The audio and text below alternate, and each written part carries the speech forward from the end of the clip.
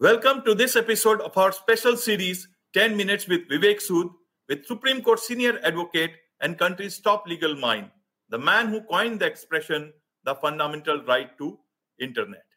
Today, we will understand from him about his upcoming book, Chaff and Grain, that's going to be released in a few weeks from now. Welcome to the show, sir. Yes, thank you. So, sir, what is this new book all about? I guess it is your 6th or 7th book, sir? Yes, it is my 7th book, and Chaff and Grain is about the criminal justice system in India. Nobody has written about the criminal justice system that we have in India. So therefore, I chose this subject, which is close to my heart, because I have been a defense counsel, a criminal side counsel for 3 decades now. Chaff and Grain is about the functioning and malfunctioning of the criminal justice system. It deals with some of the pressing issues that confront the Indian criminal justice system today. Okay. And who is this book for, sir? Is it only for the legal community, or is it for lay readers like me too? So I have taken care to ensure that the book is not only for the legal community. Anybody interested in the subject of the Indian criminal justice system can pick up this book and browse through it. Ajay, whenever we open the newspapers in the morning, crime stories evoke special interest in the minds of the general readers also. So I thought that I should write a book which appeals to the common man, the common reader, the general reader. General readers across the spectrum are interested in the Indian criminal justice system, how it functions, how it malfunctions. Bail, not jail. People are being arrested. And all these murder cases and rape cases and all kinds of criminal cases, they are highlighted in the media. So I wanted to give a perspective about the Indian criminal justice system to the lay readers also, apart from the legal community.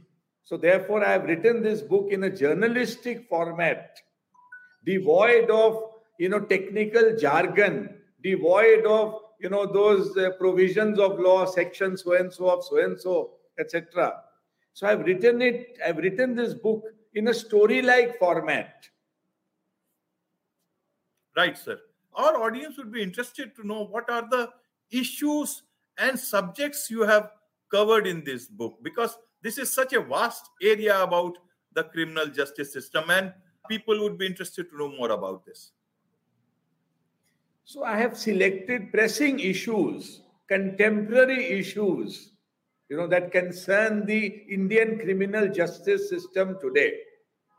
For instance, the false cases that enter the criminal justice system, that is the abuse of criminal law that happens rampantly in the Indian criminal justice system.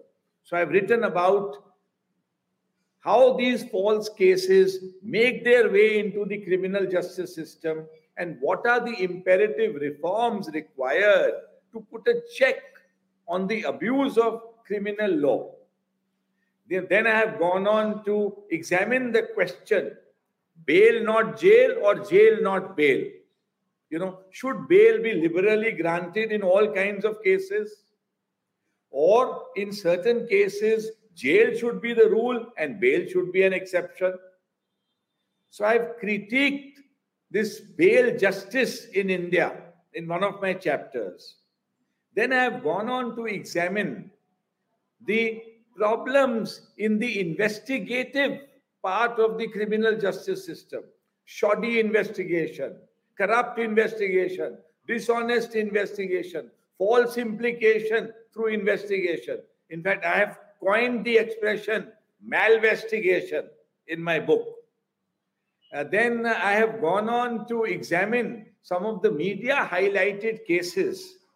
For example, the Jessica Lal case, Priyadarshani Mattu rape murder case, the Nirbhaya case, and Ajay, I have given my take on the Arushi murder case also.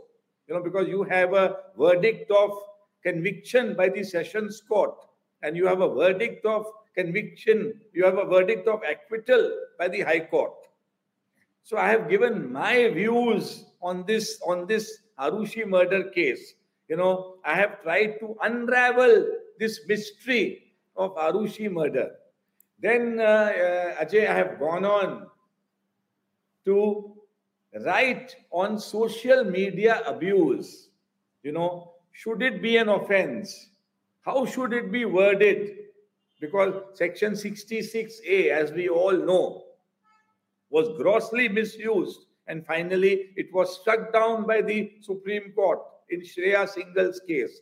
So I've gone on to examine whether do we need an offense of social media abuse? If so, how should it be tailored? How should it be defined?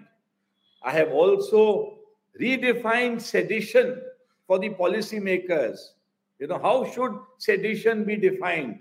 It should be defined in a manner that the law is not abused by the law enforcement agencies. Innocents are not roped in for the offense of sedition. So these are some of the pressing issues I have dealt with in this book. Right, sir. Sir, you have been a senior advocate now, and especially at the Supreme Court of India. You have dealt with many cases. How have you dealt with issues? Looking from the accused point of view, or looking at it from the point of victims of crimes? This book definitely leans in favor of the accused. If I compare, this book talks about criminal justice and criminal injustice in India.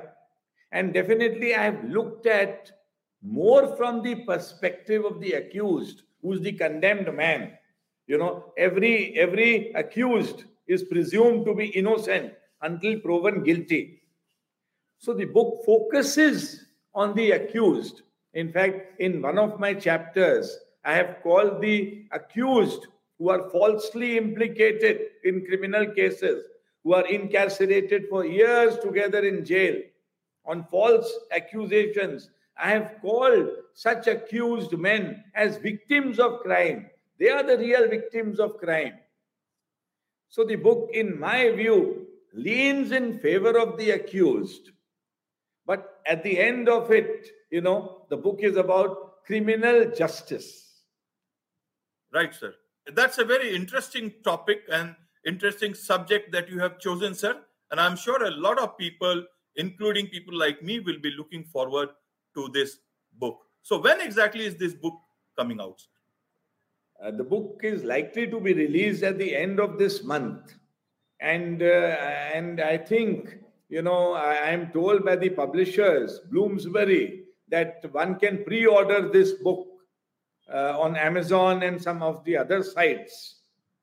The book is already available for pre-order. Right, sir. Thank you so much for all this information, sir. And thank you for your take on such an important subject that concerns us all. Thank you once again. Thank you. Thank you.